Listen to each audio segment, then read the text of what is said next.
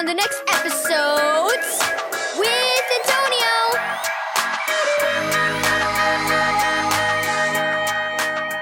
Hi everyone, Antonio here.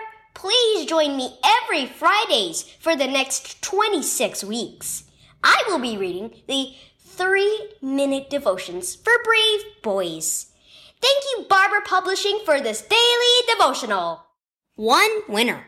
When it is all over, you will still be standing. Ephesians 6 verse 13.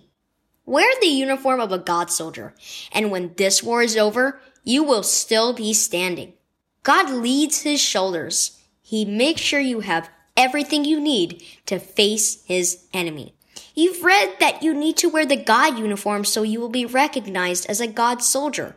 You've read that God's enemy will make things hard. You've even read that other people are not your enemy. There's more to come, but today is a celebration. There will come a time when God's enemy will stop fighting. There will come a time when God's shoulders will raise their hands in victory. God did it, just like he said he would. Tomorrow you will begin to read about all the things that a God soldier wears. You will learn why they're important. You'll learn why you need them. Lord, thank you for reminding me that you will help me through bad days. Help me wear your uniform. Thanks for taking care of me.